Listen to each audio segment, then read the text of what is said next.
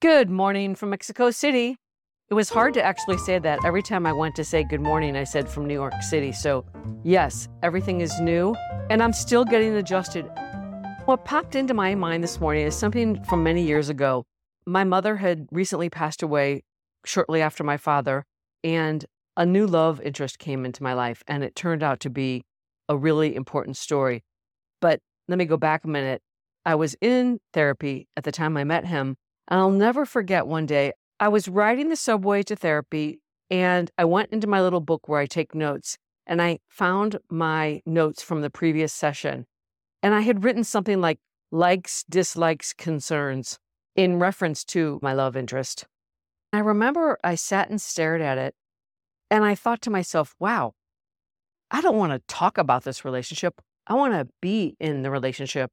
I want to trust my instincts. I want to observe myself. I want to use the tools I have in my toolkit. And that very day was the beginning of the end of my therapy. When I got into the therapist's office, I said, I want to end now. I want to be in this relationship, and I don't want to be talking about it. I want to process it on my own. And when and if I'm in trouble or needing some support, I'll get back in touch. And so it was. I think that popped into my mind this morning because I basically blew my life up, and I've created a rather adventurous experiment for myself, and I feel uncomfortable and off kilter right now. So when a couple of people wrote to me, in particular, one of my good friends wrote to me, "What's shaken in Mexico?" I thought to myself, I'm not ready to talk about this. I want to be in it. I want to feel my way through this rather strange moment I'm in. It hasn't even been 48 hours, and I have nothing to say and nothing to report except for the fact that I'm happy I'm here. And I didn't respond. Oh, and by the way, I am enormously grateful to the people who have checked in on me and are asking how I'm doing and acknowledging what I'm doing and what I'm going through right now. I do greatly appreciate it.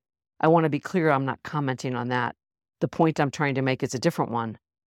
So I guess what I'm trying to say is there are moments when it's okay not to respond or to say, I'm still processing it, or whatever it is. A lot of times people are asking questions because that's their love language, and that's the way they show you they're paying attention and they're showing you that they care. And you don't always have to respond. I'll leave you with that thought today. Until next time, from my heart to yours.